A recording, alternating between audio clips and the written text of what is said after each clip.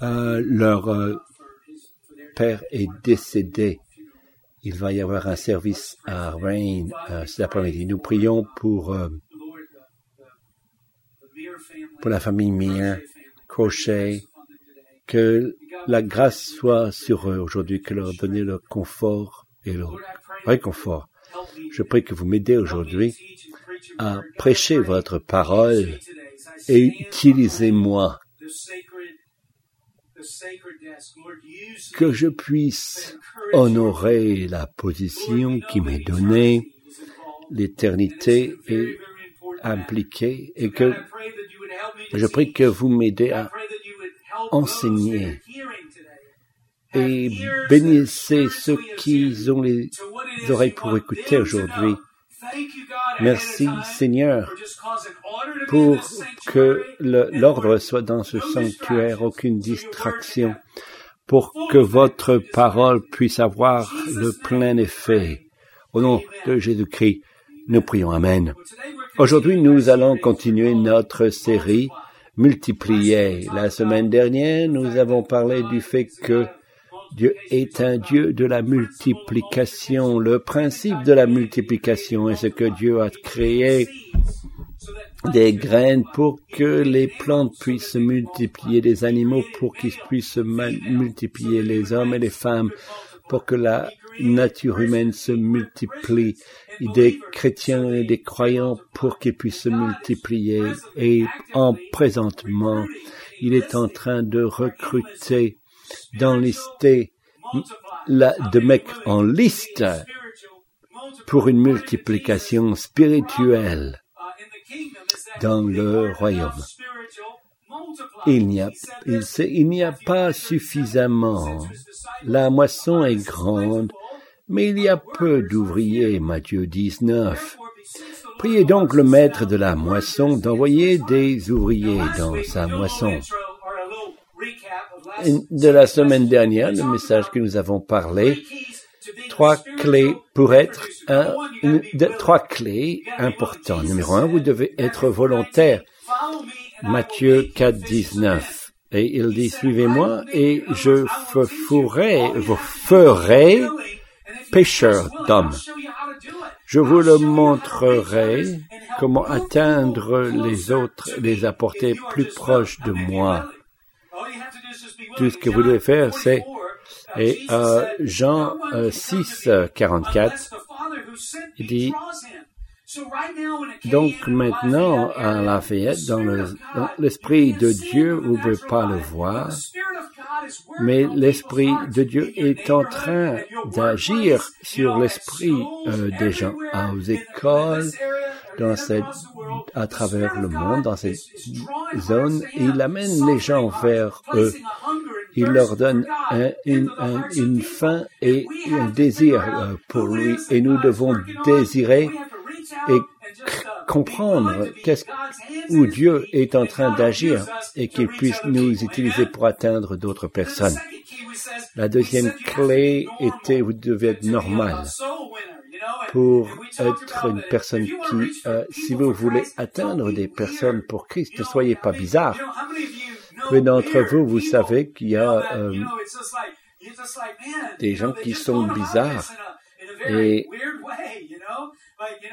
carrying a big thumping Bible and walking through the hallways and say, repent for the kingdom of heaven is at hand. And just stuff like that. But, don't be overly spiritual. Ne soyez pas trop spirituel ou critique. La chose est que les gens de l'Église, des chrétiens, ils doivent être, des fois peuvent être critiques et porter jugement trop dur. Ne soyez pas bizarre, soyez réel, soyez pas critique, soyez sincère et Dieu peut utiliser cela. Écoutez ce verset, 1 Corinthiens. Dans le livre des 1 Corinthiens 9, 21.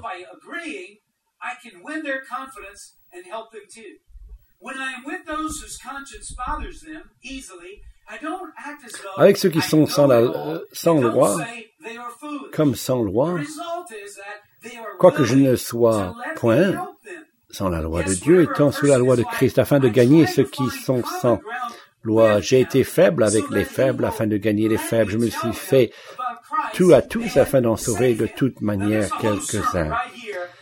Je fais tout à cause de l'Évangile, afin d'y avoir part.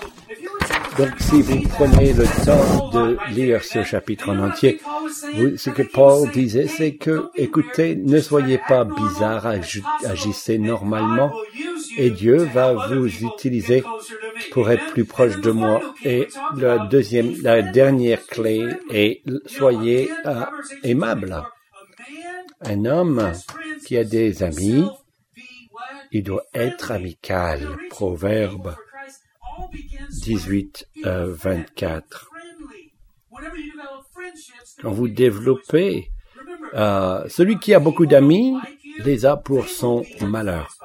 Mais il est tel ami plus attaché qu'un frère. Proverbe 19, 18. Vous devez aimable.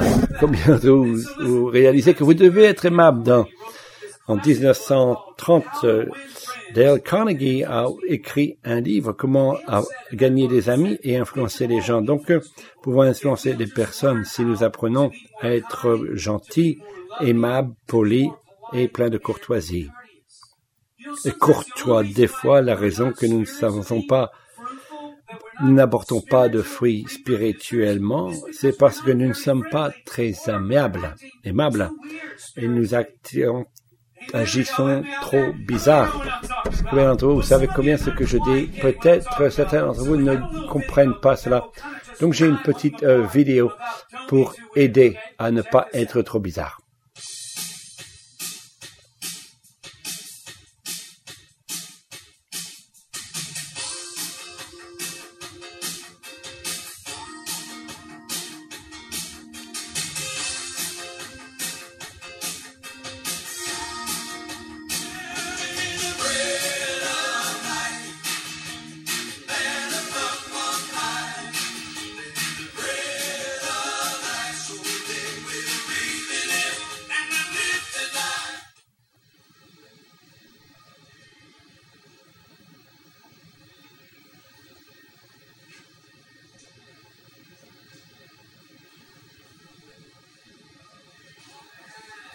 So you got some bread there? Yeah, I'm out of bread. You ever heard of the bread of life? The what? Bread of life? No, is that a brand? Oh, it's a brand. Yeah. From heaven. What? Just come down to Bon Ton. Church is having a little shindig. What's Bon Ton? You ever heard of Bon Ton? No. Well, we're going to do a few physical activities, get together, dance with chairs, doing some racing. I'm going to be praying the whole time, so it doesn't really matter. So, should come down. Yeah, that's cool, man. I might check that out. So, you going to come? Yeah, I might come in. When is it? It's March 15th, 2015. The year of the Lord. The what? The year of the Lord. It's coming. I don't know what that means, but cool. Okay. Yeah, man, I might check it out. I just, I'm shopping. Cool, man. Me too. Yeah. For hungry souls. What? You know what I'm saying? Who? Like hungry people, like the starving, poor people. Spirits. Dude, what are you talking about? You know what I'm saying? No, I don't. Yeah, man, I just need some bread. I guess bread of life. Yeah, I know. You said that earlier.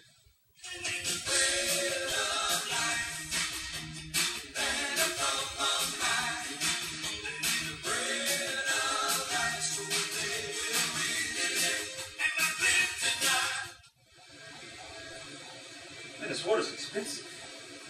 Oh, yeah? Well, I know where you can find free water. Really? Yeah. Let me ask you this. Have you ever had water flowing from your belly? Like a virus? No. It's Bon Ton. Is that a store? No. It's the best event outside of heaven. Really? chubby carrier, pie eating contest, sack race, all those natural things. All right.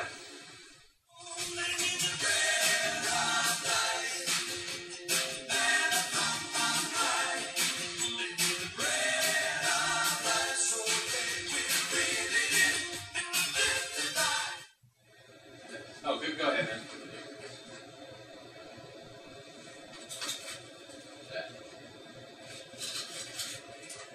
Thanks.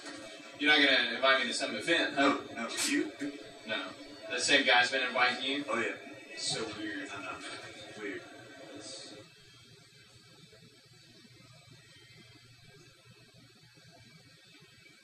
Yeah, I just want to get some groceries. Some fish. Fish, breads, yeah. Absolutely.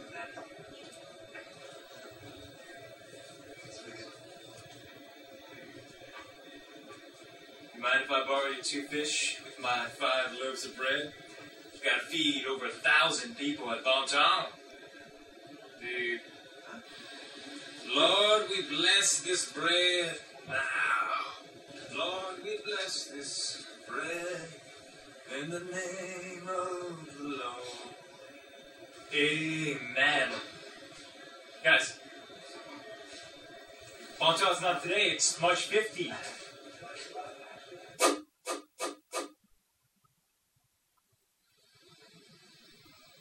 It's just the bread of life, better from on high.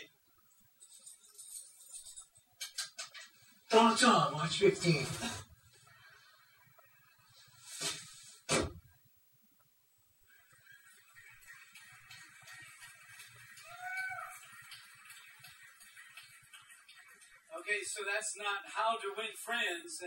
Cela vous montre un exemple de ne pas vraiment gagner des amis. Vous vous souvenez quand il administrait au figuier, il lui a dit qu'il n'y avait pas de figues, il a damné. Dans Matthieu 21 et 18, il a réalisé qu'il n'y avait pas de figues. Il a dit que tu ne porteras jamais plus de fruits. Pourquoi il a damné le figuier? Dans Jean 15, il dit, vous n'avez pas choisi, mais je vous ai choisi. Ce n'est pas vous qui m'avez choisi, mais moi, je vous ai choisi. Et je vous ai établi afin que vous alliez et que vous portiez du fruit. Il nous a choisis. Nous n'avons pas décidé de venir à Christ.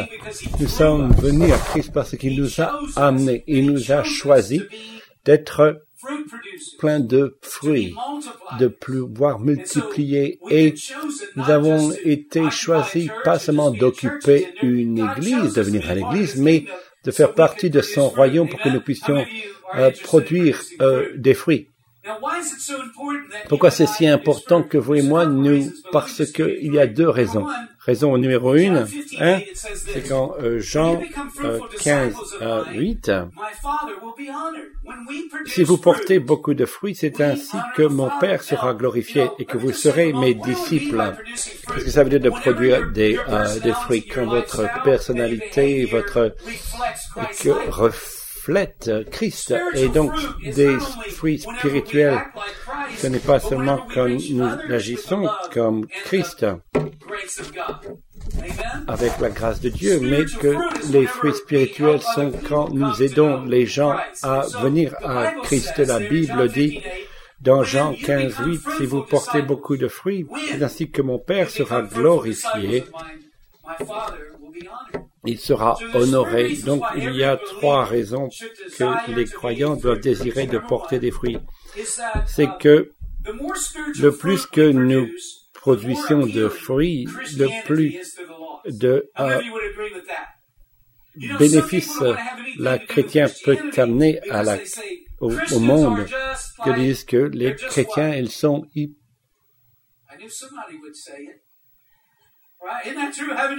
Vous avez entendu cela plusieurs fois. Et donc,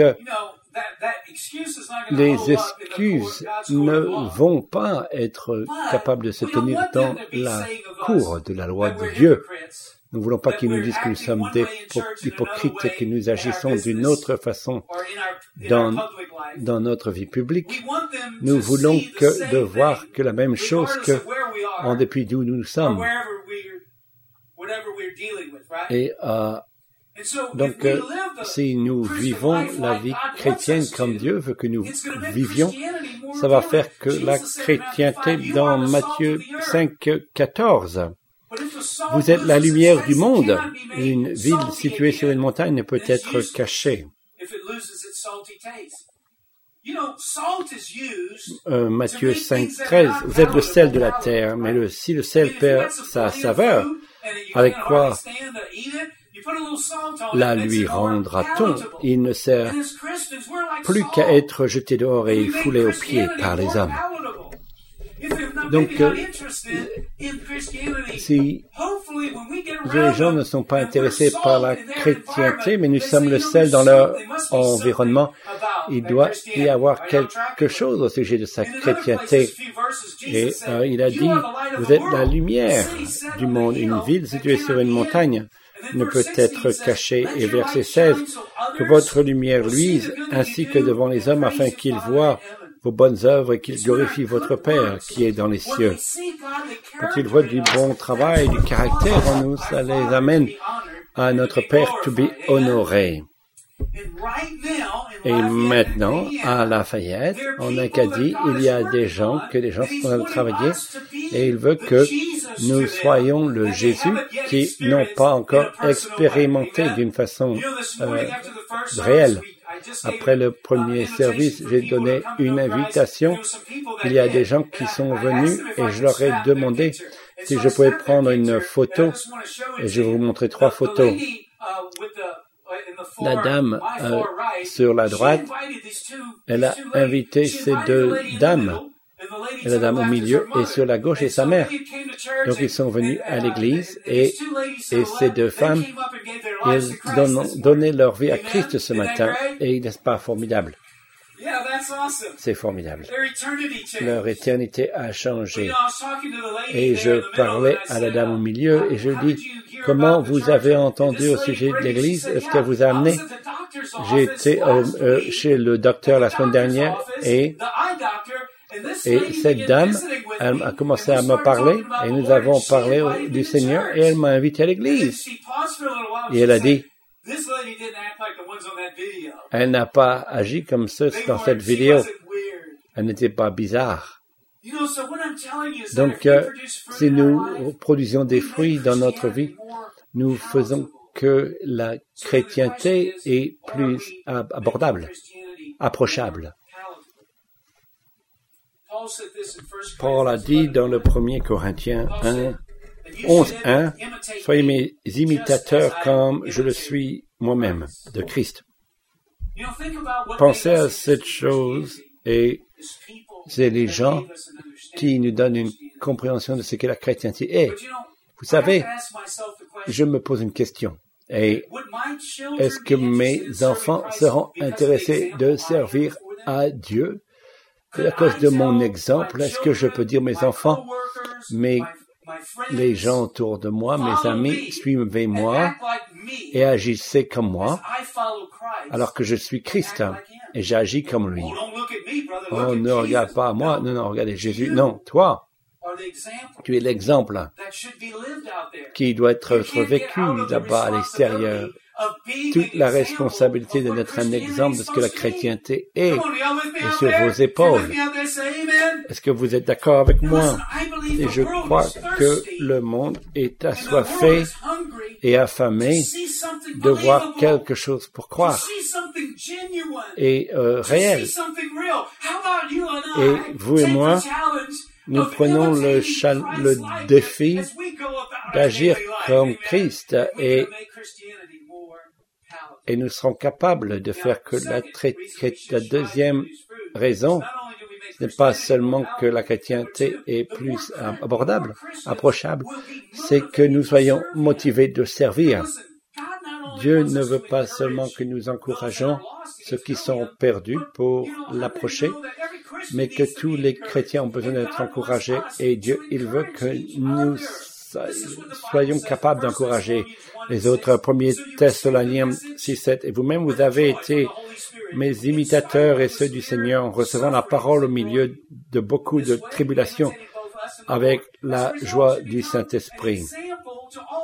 En sorte que vous êtes devenus un modèle pour tous les croyants de la Macédoine et de l'Achaïe. Il écrivait à l'Église et disait « Bon travail de vivre votre foi, avoir été un exemple, même si vous passez à travers des moments difficiles. Vous n'abandonnez pas, vous gardez la fidélité et l'exemple de ce qu'est être à travers les moments difficiles ou pas, vous allez servir Jésus et vous allez être dans les affaires du Père. Bon travail, Église de Thessaloniens. Et donc, ils ont vu votre exemple et maintenant ils sont motivés à servir le Seigneur alors qu'ils sont également à travers des difficultés et des moments durs. Hébreux 10:25. N'abandonnons pas notre assemblée comme c'est la coutume de quelques-uns, mais exhortons-nous réciproquement et cela d'autant plus que vous voyez s'approcher le jour. Vivons notre vie d'une façon qui est motivée par nous. Est-ce que vous me suivez ce matin? N'est-ce pas vrai que vous n'avez pas eu quelqu'un que vous respectiez, que vous aimez, ou un pasteur, ou un évangéliste, ou dans votre voisinage, qui ont été en feu pour Dieu et ont servi Dieu, et ils sont tombés du train, et ils sont tombés moralement et éthiquement? Est-ce que ça ne vous donne pas un mal de cœur, et ça vous décourage? N'est-ce pas vrai que si vous êtes quelqu'un qui sert Dieu et qui vit pour Dieu et qui vous motive et vous encourage, est-ce que vous êtes là? Est-ce que c'est pas vrai que quand vous êtes vous êtes avec quelqu'un qui rayonne plutôt qui rayonne avec la lumière du Seigneur? Et quand nous portons des fruits, nous allons être capables d'encourager les autres. Vous savez, j'ai hésité de faire ceci, de vous montrer est-ce que vous avez déjà vu cette photo? Cette photo est la photo de chrétiens. Ils étaient, les a assassinés pour leur foi. Je crois que nous avons besoin de payer le prix pour vivre leur foi en Christ. Et je dois regarder qu'est-ce qui est mon excuse pour ne pas être porté de fruits, pour ne pas vivre ma vie, faire quelque chose pour Dieu. Qu'est-ce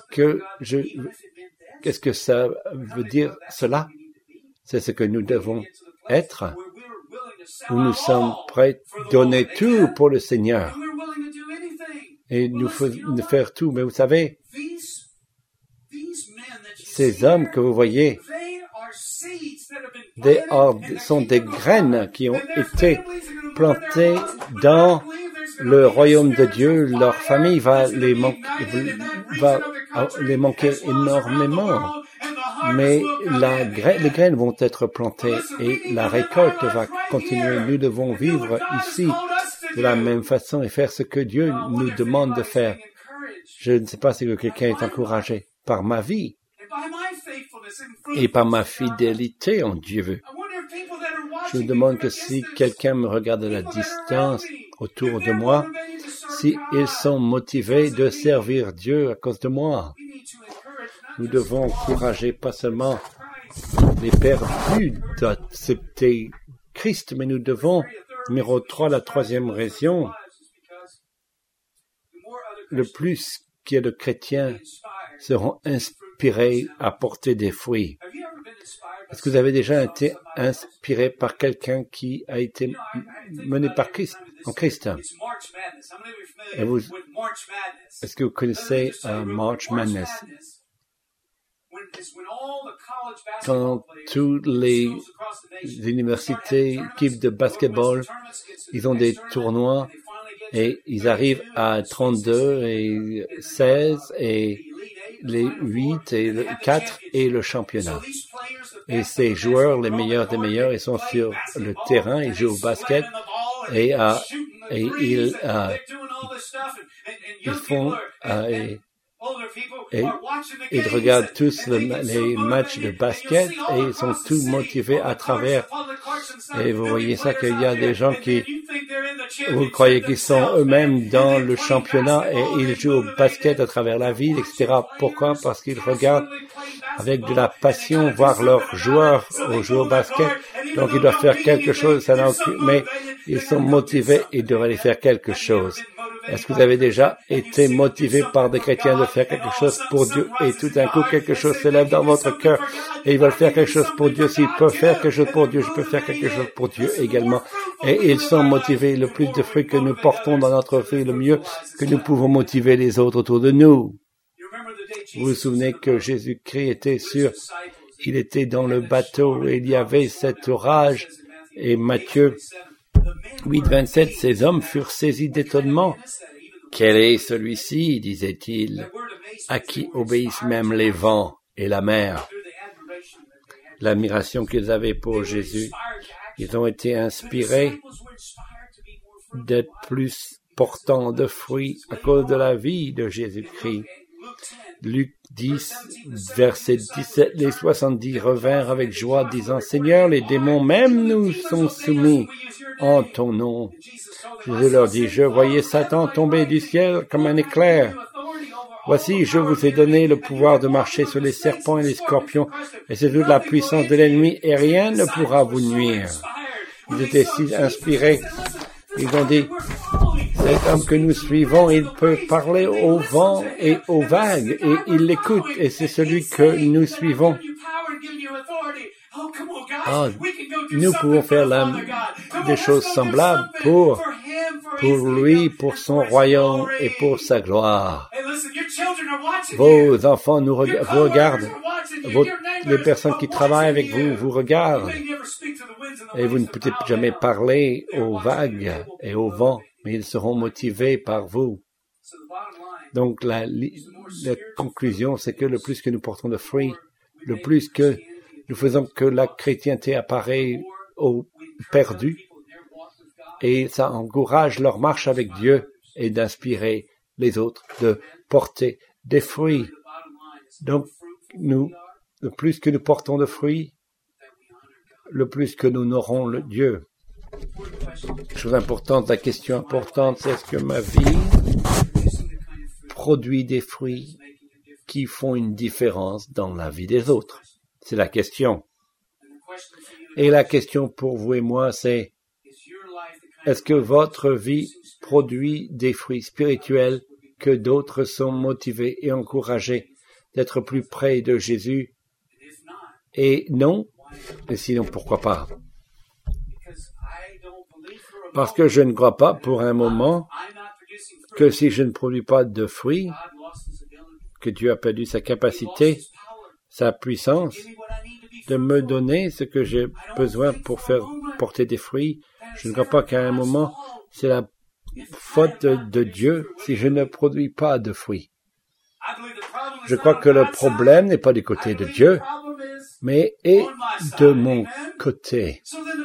Donc la question est pourquoi il y a s'il y a si peu de personnes qui reproduisent. Et donc, il a répondu à cette question. Vous donc écoutez ce que signifie la parabole du semeur. Il a dit cette parabole, lorsqu'un homme écoute la parole du royaume, il ne la comprend pas, mais le malin vient, enlève ce qui a été semé dans son cœur. Cet homme est celui qui a reçu la semence le long du chemin. Celui-ci qui a reçu la semence dans les endroits pierreux, C'est lui qui entend la parole et la reçoit aussitôt avec joie. Mais il n'a pas de racine en lui-même, il manque de persistance, et dès que survient une tribulation ou une persécution à cause de la parole, il y trouve une occasion de chute. Celui qui a reçu la semence parmi les épines, celui qui entend la parole, mais en qui les soucis du siècle et la séduction des richesses étouffent, cette parole et la rendent infructueuse. Celui qui a reçu la semence dans la bonne terre, c'est celui qui entend la parole et la comprend. Il porte du fruit et un grain en donne 100, un autre 60, un autre 30. Il explique cela, 1 sur 4, il dit que numéro 1, la raison que des gens ne reproduisent pas spirituellement, c'est que ils n'ont jamais accepté le message de la bonne nouvelle dans le verset 18. Il dit, voici donc ce que signifie la parole du semeur. Et il dit, voici, lorsqu'un comme il ne la comprend pas, le malin vient et enlève ce qui a été semé dans son cœur. Cet homme est celui qui a reçu la semence le long du chemin. Donc, dès que la bonne nouvelle a été plantée, Satan vient et il enlève ce qui a été semé. Ce n'est pas suffisant d'aller à l'église. Je crois en Dieu. La Bible, même les diables croient en Dieu. Vous devez aller plus loin que seulement croire en Dieu. Vous devez rendre votre vie, vous devez être né de nouveau. Si vous portez de fruits, vous pouvez faire de bonnes choses, faire de l'argent aux pauvres, donner des habits à ceux qui n'en ont pas, mais je parle de fruits spirituels qui durent. Vous devez aller donc passer l'autre niveau. Et la deuxième raison est que des gens n'ont jamais pris le temps de faire grandir leur foi. Ils sont des chrétiens, mais ils ne se soucient pas de grandir. Matthieu 13, 20. Celui qui a reçu la semence dans les endroits pierreux, c'est celui qui entend la parole et la reçoit aussitôt avec joie.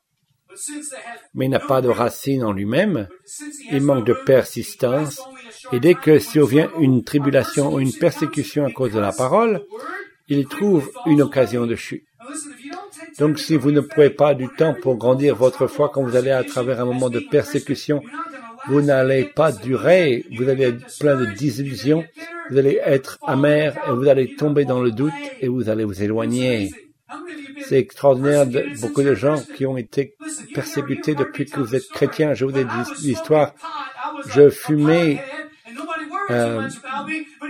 des joints quand j'étais non-croyant.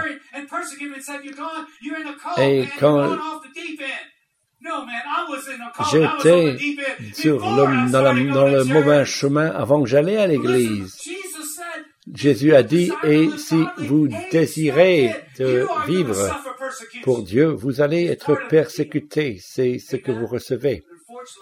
Et malheureusement, il y en a qui ne prennent pas sérieusement leur marche avec Dieu pour grandir. Il n'y a pas de racines.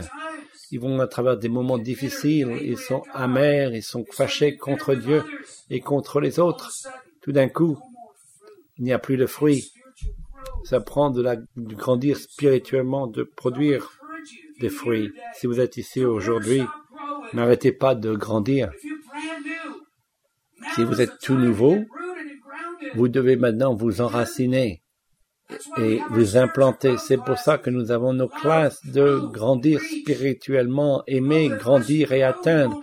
À moins que vous grandissez, vous pouvez atteindre toutes ces classes que nous avons disponibles pour que les gens puissent grandir leur foi dans leur famille, dans leur lieu de travail, et que leur caractère puisse grandir et changer. C'est pour ça que nous allons avoir un baptême ce mercredi, pour que nous puissions aider les gens à suivre avec l'obéissance en Christ. J'ai mentionné bon temps. Chubby Carrier, il va être avec nous, il va jouer. Nous avons essayé la semaine dernière, il y avait de la pluie. L'année dernière, il y avait de la pluie, mais Chubby Carrier, Il est venu ici à l'église depuis 8 ans. Il me disait son histoire, comment Dieu l'a transformé sa vie. Il est au milieu de transformer les vies. Mais vous savez que si nous sommes sérieux au sujet de notre marche spirituelle et nous voulons grandir, nous allons être capables de faire une différence. Saint de Dieu, donc je vais vous encourager, prenez le temps de grandir spirituellement pour comme ça que vous ne tombez pas et que vos tribulations, vos difficultés ne vous rendent pas sans fruit. La troisième raison, il y a des gens qui sont trop distraits par les bénédictions et les inquiétudes de la vie. Matthieu 13, 22. Celui qui a reçu la semence parmi les épines, c'est celui qui entend la parole, mais en qui les soucis du siècle, la séduction des richesses et toute cette parole et la rendent infructueuse. Combien de vous avez des choses que vous pouvez vous soucier? Si vous avez des enfants, vous pouvez vous soucier.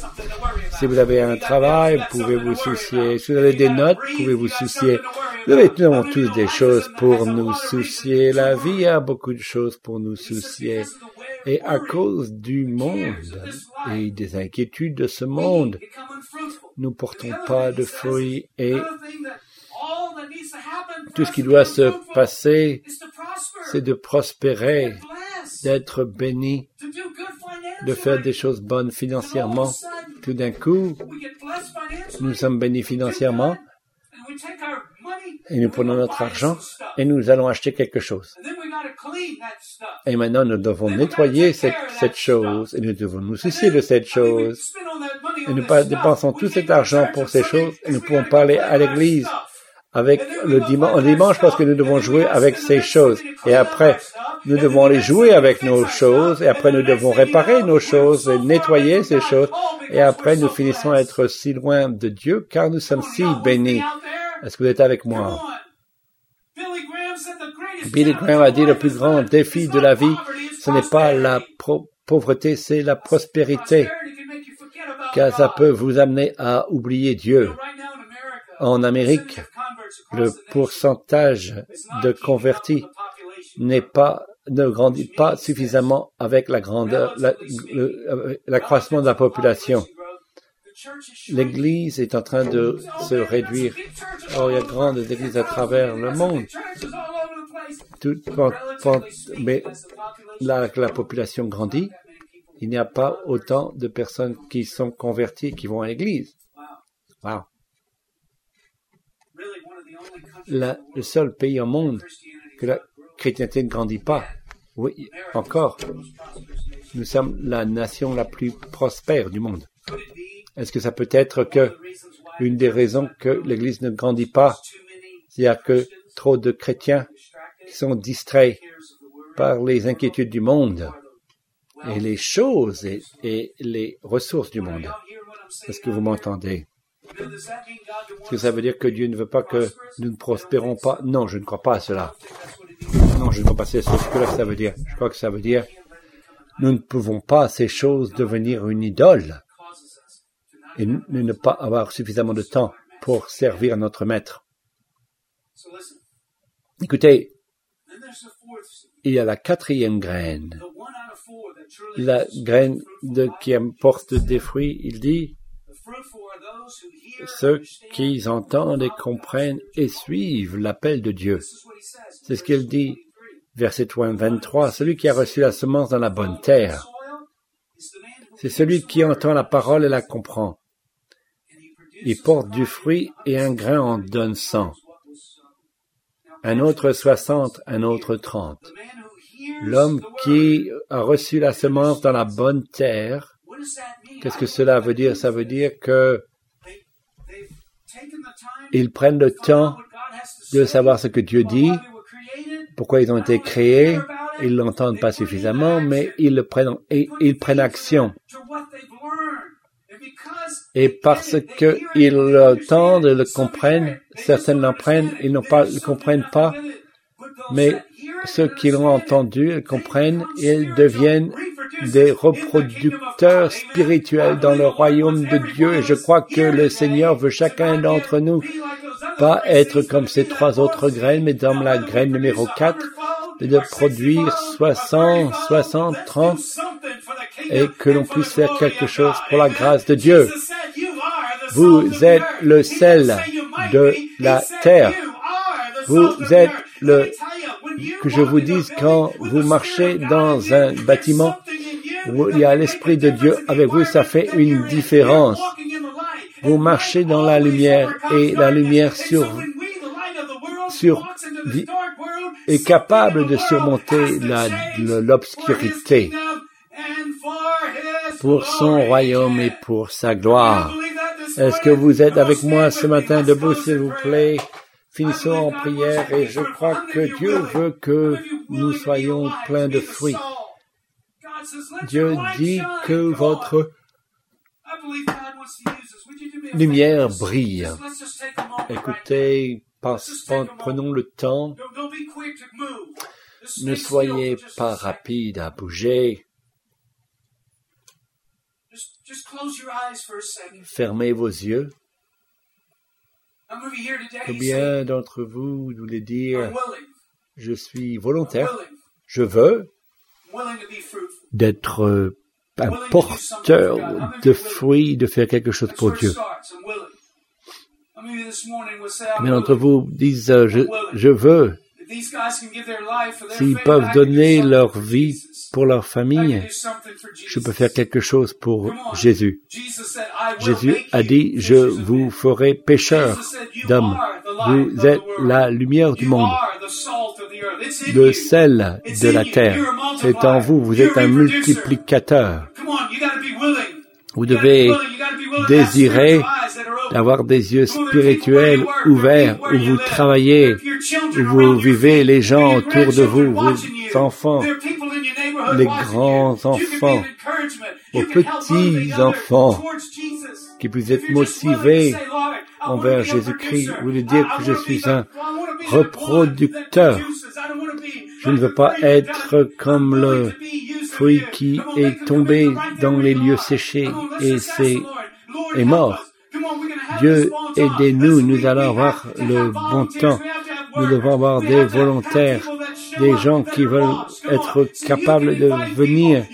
Vous pouvez inviter les gens, comme cette femme qui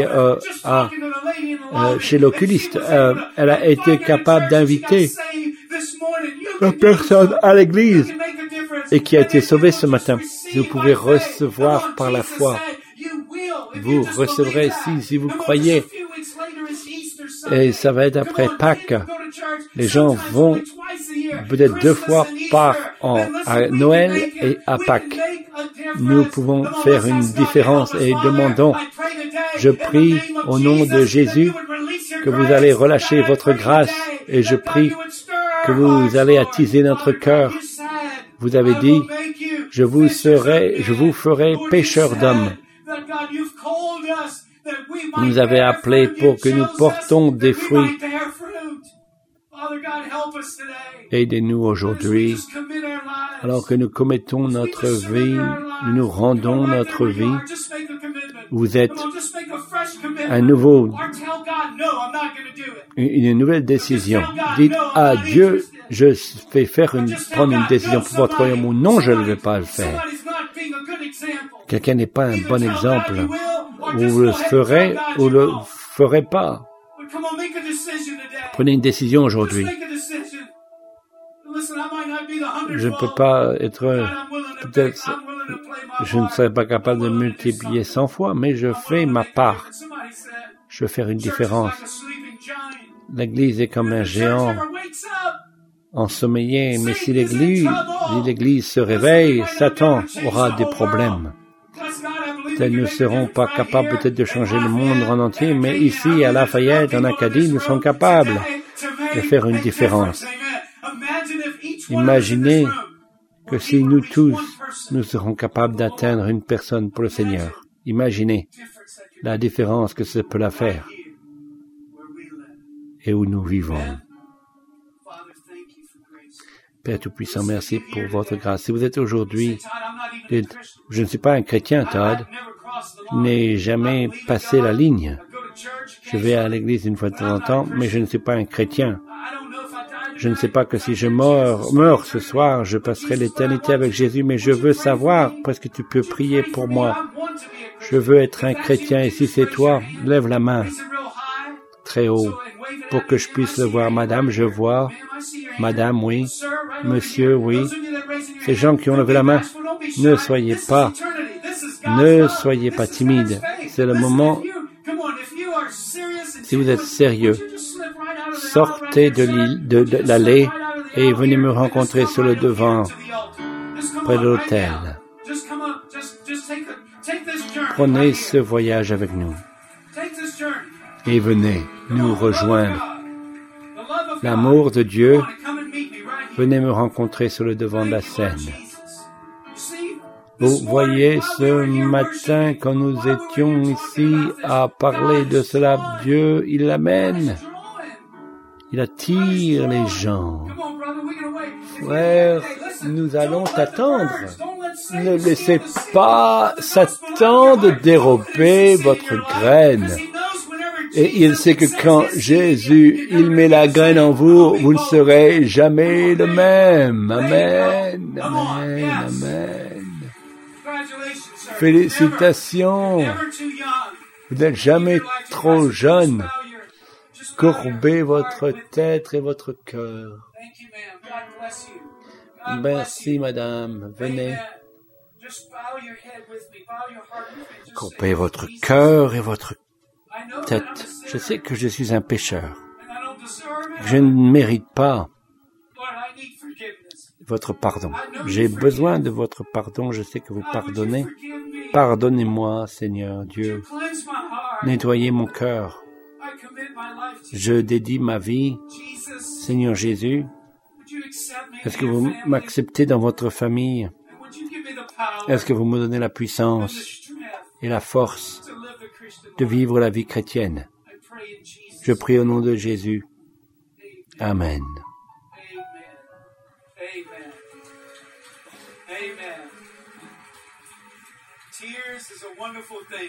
Les larmes sont des choses formidables quand vous demandez à Dieu.